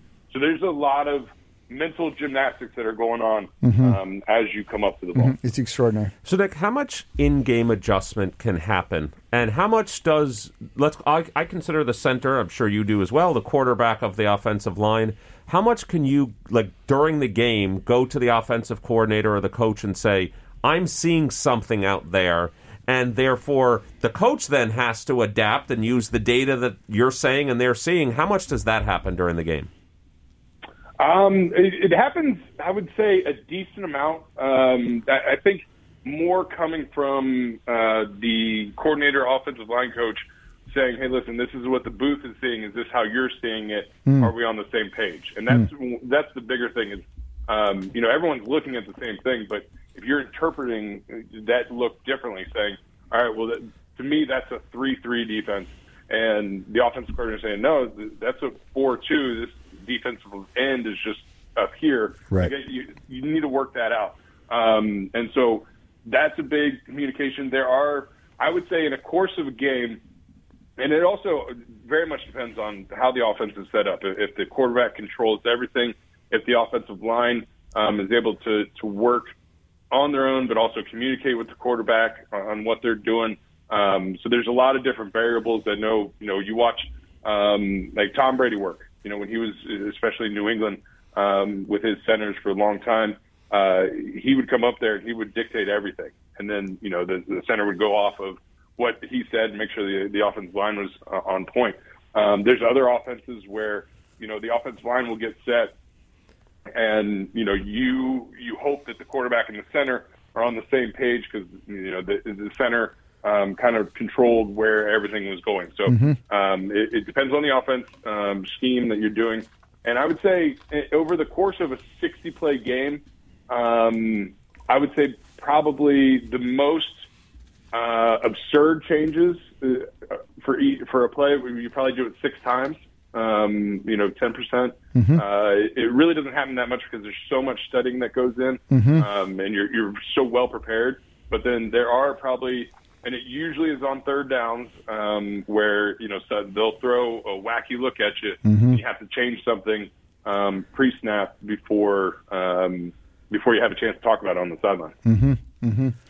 Nick, one more question for you before we let you go. Talk a little bit about Joe Burrow and more, more generally about the difference that a quarterback can make for the whole team. People are really selling the story right now that he's something different, that he's elevated the whole team, that he's carrying the Bengals. Clearly, they can take that too far, but some of it might be true, and we'd like to hear about it from you. Like, in what way does a quarterback like Burrow and/or a leader, personality like Burrow, change the character or the performance of the rest of the team? Yeah, it's huge. When you have a quarterback that has almost the swagger that Joe Burrow has the commitment to winning, and the way that he not only carries himself that you see outwardly, but you can tell by the way this team has rallied around him that he's done the work in the offseason. Not only, making sure that he stays physically right, but mentally right. A lot of people talk about a sophomore slump for guys coming out of the second-year slump, and that did not show at all. And that just shows me that he took the time, while he was rehabbing, to stay in tune with the offense, to stay with his guys, learning the playbook, learning everything that he can. And that shows because, they're in the big dance playing for that championship. I'm just very interested, Nick. How many people that know the game as well as you would agree that, I think you even said, Joe Burrow you think is the better quarterback than Matthew Stafford? Do you think that's something of people that really know football like yourself that have that belief? I don't know, and it's kind of one of those things where we always it's so, other than Tom Brady, it's so subjective of like, oh well, this guy is better than this guy, and we can only go off of stats. You're like, well, he doesn't have stats yet. I just think the way that Joe Burrow has elevated that team to where no one was expecting them to be in the Super Bowl, for them to be here, the way that he's playing, the way that he commands that offense. Has shown that he's got something special, and I foresee Joe Burrow's career going better than Matthew Stafford's. All right, good forecast. We love the predictions up here. People putting the chips out there. Appreciate it, Nick. Appreciate your being with us. Before you go, give us the update on 74 barbecue sauces. We talked about this last year. This is a not-for-profit venture of sorts, and we know you're into food. We know you have the tradition with your son, but we also know you have this very cool barbecue sauce venture. Yeah, this is my 74 barbecue. It's mine. It's not some company that came to me and said, let's slap your name on this label. It's my recipe. I made it in my kitchen, and it's my baby, and that's why we're going out to L.A. this year. We're really pushing the barbecue sauce. You can find it on Amazon, and then kind of in our little New York tri-state area. We're trying to spread out, and we're getting, I like to say, grilling seasons all year round, but we're getting close to the actual grilling season starting up, so we're making this big push to get it out there, because I love food, and I love what barbecue does for people, brings people together, and has a great sense of community. So this is my opportunity to put something out there to bring people together, and also give back to the families of fallen first responders here in the New York City area. Mm-hmm. Mm-hmm. Well, terrific. We wish you the best with it. Matty D, you should pull up some barbecue sauce for us. We need some Wharton Moneyball experiments. We like to experiment, Nick, so we're happy to experiment with some barbecue sauces. We'll give it a whirl. We need to try this stuff. Nick, enjoy the trip out to L.A. Enjoy the chili with your 11-year-old on Sunday. Thank you again for being here with us. Thank you so much for having me, guys. Appreciate it. All right. Nick Mangold, 2-time All-Pro, 7-time Pro Bowl center, all with the Jets, coming out of Ohio State. 2-time visitor here at Wharton Moneyball as well. You're listening to Wharton Moneyball. We have a second guest now. Super Bowl week calls for more than one guest. We're delighted to welcome to the show, first time, Mike Band. Mike is Senior Manager of Next Gen Stats, NGS. Next Gen Stats Research and Analytics at the National Football League. That sounds like Mike Lopez's shop. He previously worked with the Minnesota Vikings, before that the Florida Gators. Mike, welcome to Wharton Moneyball. Thank you for having me, gentlemen. We're delighted to have you, Mike. We're going to talk about NGS always, and especially from people who are true experts in it. But before we start, NGS for NFL is a pretty high-profile gig in the living sports the analytics. dream. Yeah, there is. From an analytics community, that is living the dream. Also working for Mike Lopez, that's living the dream as well.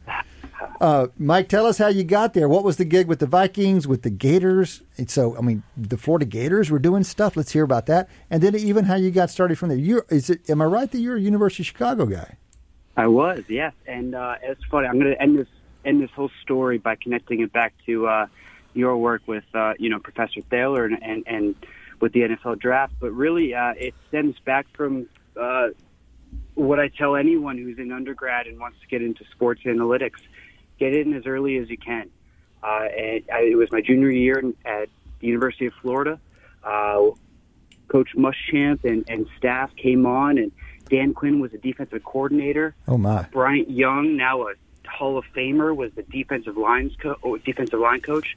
It was a pretty fun time, and I got into the recruiting office simply as a volunteer, stuffing envelopes and cutting up tape, and it eventually turned into an everyday thing. No kidding. So, yeah, it was always about, parlaying success to the future. Yeah. And it is, it's starting with the draft. That was sort of my first passion, the scouting world. Mm-hmm. And I find studies, including your own, on analytical thinking and methodology, the psychology of decision-making behind it. Mm-hmm. And when you put that with Moneyball, the book, and pun intended, it all sort of fit at that point. So this is 2011, 2012 season. Fast forward really not too long, I get connected to the Minnesota Vikings. Mm-hmm. And this is actually, the connection was the Vikings hired or utilize and several teams used to utilize a psychological testing third party, which would come in and test the players and give different scores on different dimensions. And when I heard this existed when I was at Florida, my jaw just absolutely dropped. Mm-hmm. And so through this connection, I was able to introduce myself to Rick Spielman and the Vikings staff. And really with the whole, this is, more or less before the word analytics was a major part of the NFL. Right. But really it was, taking work that could be done in Excel, work that can be done truly by simplifying and presenting data in a visual way.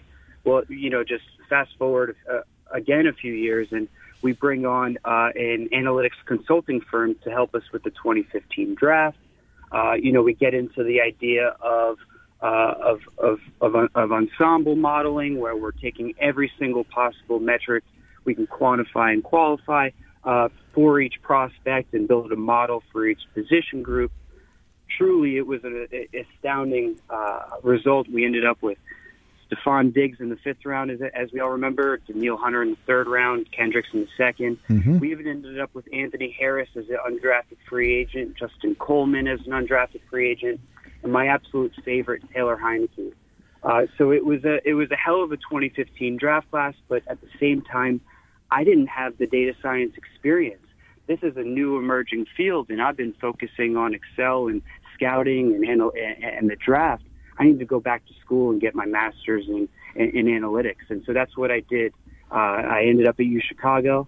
I found your study, and I replicated it and tried to make the new NFL draft curve to come up with not only a curve that could help you compare possible selections and possible trades, but to compare all permutations of how to maximize the surplus value that you receive in the trade while your opponent receives the value of the Jimmy Johnson trade. Mm-hmm. Mm-hmm. Mm-hmm. Well, we got a soft spot for that. We talk about it on the show on a regular basis. It sounds like a real nice extension, and it sounds like that helped you move into the next phase of analytics. That program at Chicago helped you kind of up your game in some sense, because NGS is a long way from stuffing envelopes for the Gators, even a long way from running Excel sheets for the Vikings, right? That's absolutely right. And I would say the UChicago experience was the absolute reaffirmation that you're on the right track. Even if you are still in Microsoft Excel and creating reports there, you're on the right track because you're learning the concepts around data. So when we started to get more into those theoretical statistical classes, the numbers and the concepts made sense.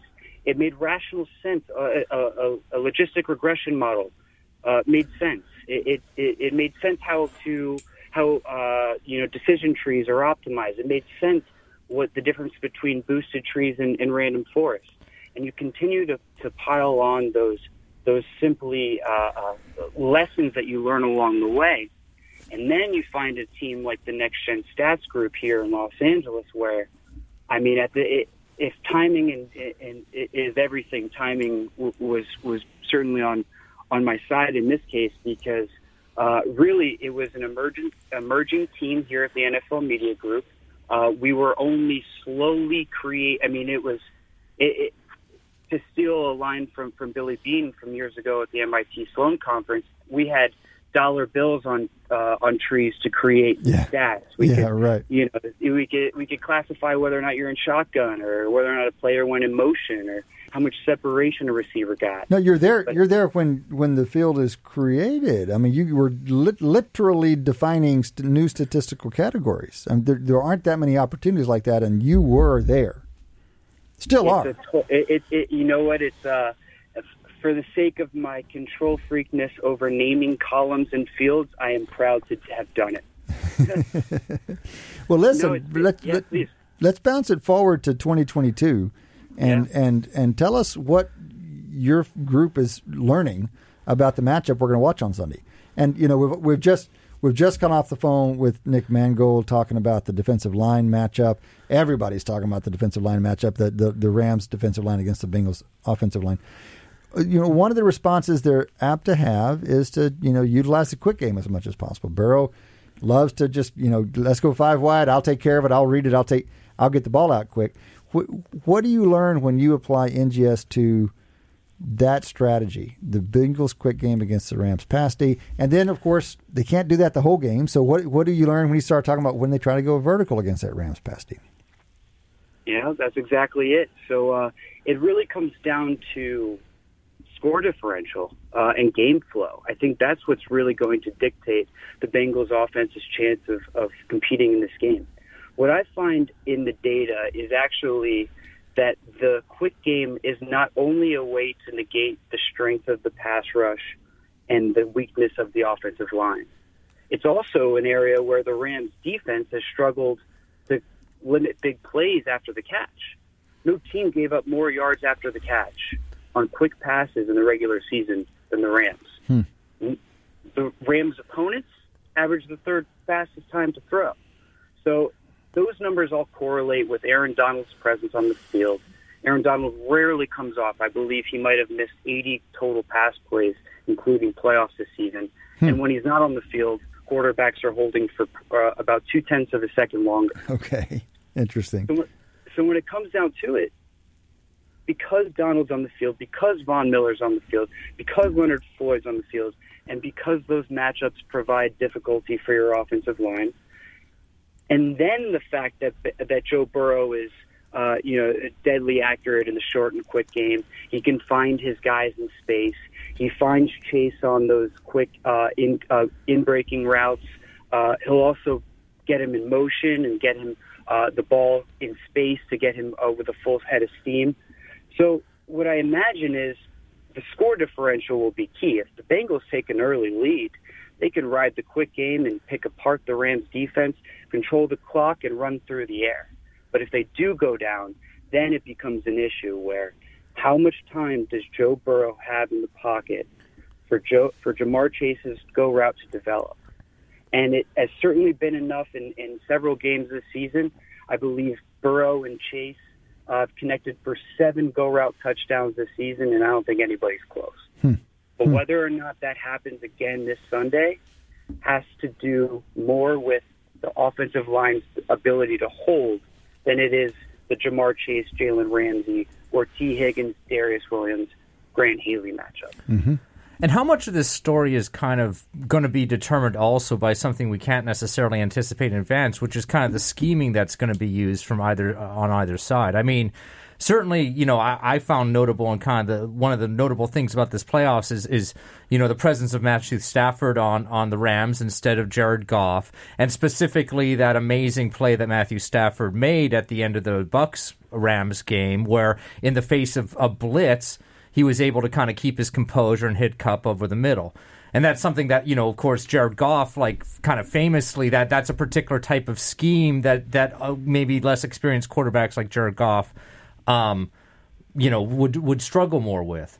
So scheme obviously factors a huge into this, and that's kind of to the extent that the Rams have a quarterbacking advantage. It's just sort of experience versus inexperience, Stafford versus Burrow. How much do you think that scheme is going to be able to impact kind of like we've already talked about kind of differences in personnel between the two teams in the trenches? How much is scheme going to kind of be a big part of that story?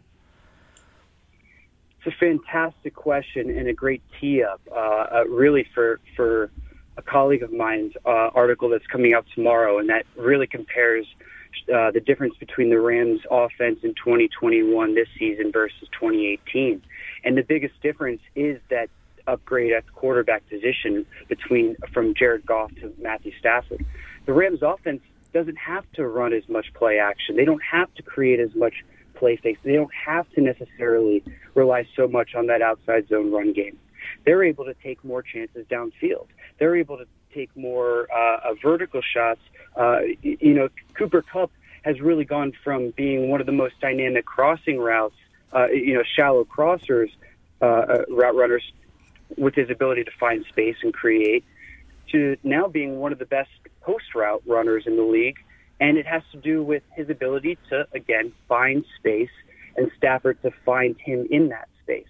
So what I think that Stafford has done for for at least McVay's offense is it's taken off the governor. There's no more limitations. You don't necessarily have to run motion every play. You don't have to run 11 personnel on 99% of plays.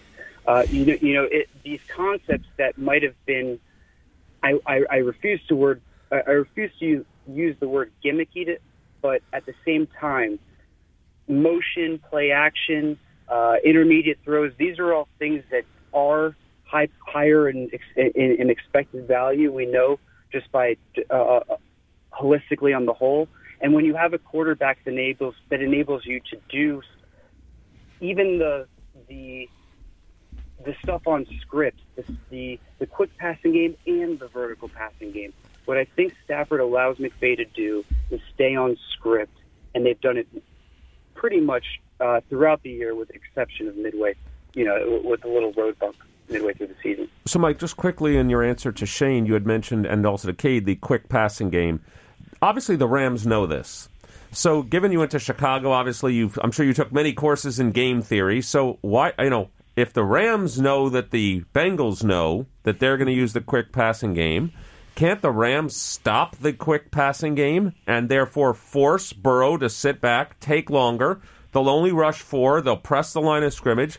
Why doesn't that type of, I'm calling it Bradlow simplistic thinking, why doesn't that work? Can't they just take that away? I wish we talked about game theory and the nature of the coaching schemes on every football broadcast, because that's really what it comes down to. I think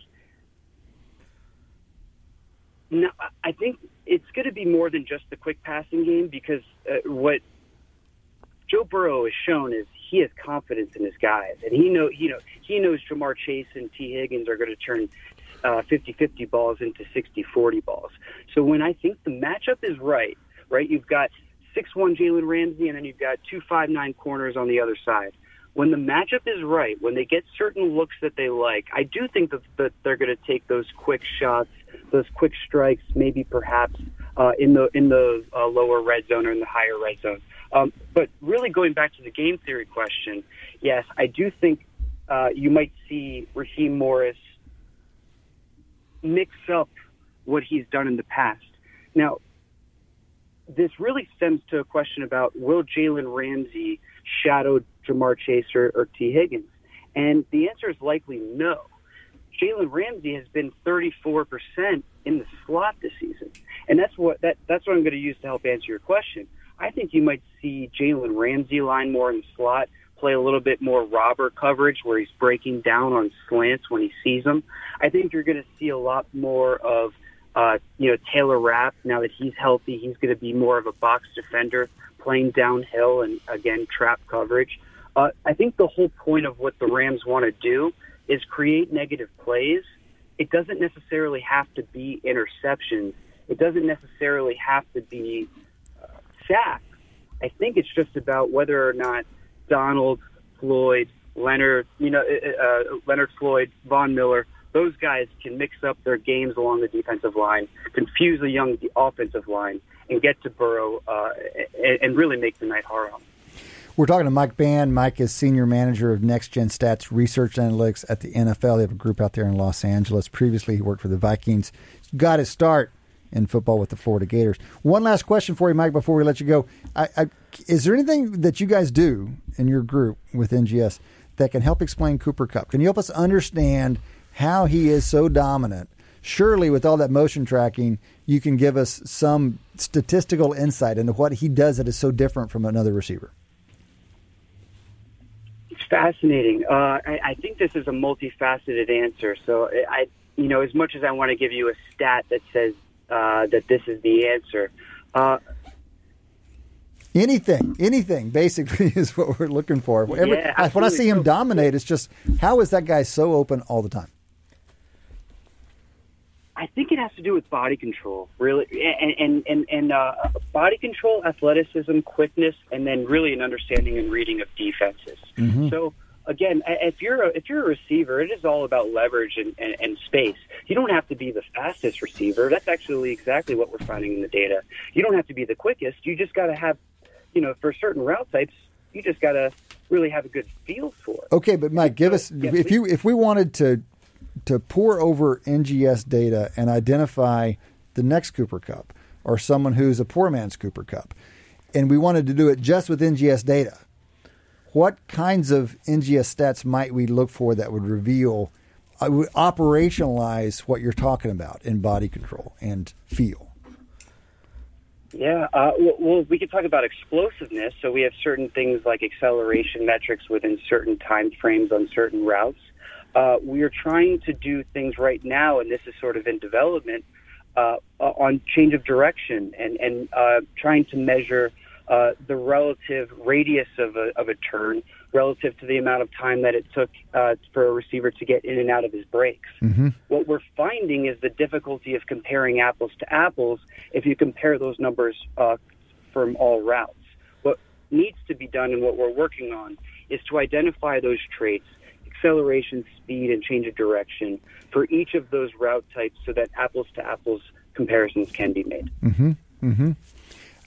I'd be curious to know, if you just start with the end and ask at what moments he gets more separation than a typical receiver, and then back into something happened just before that moment. But one, to quantify the distances that he does get that's different, if it's true, and then use that as a lead.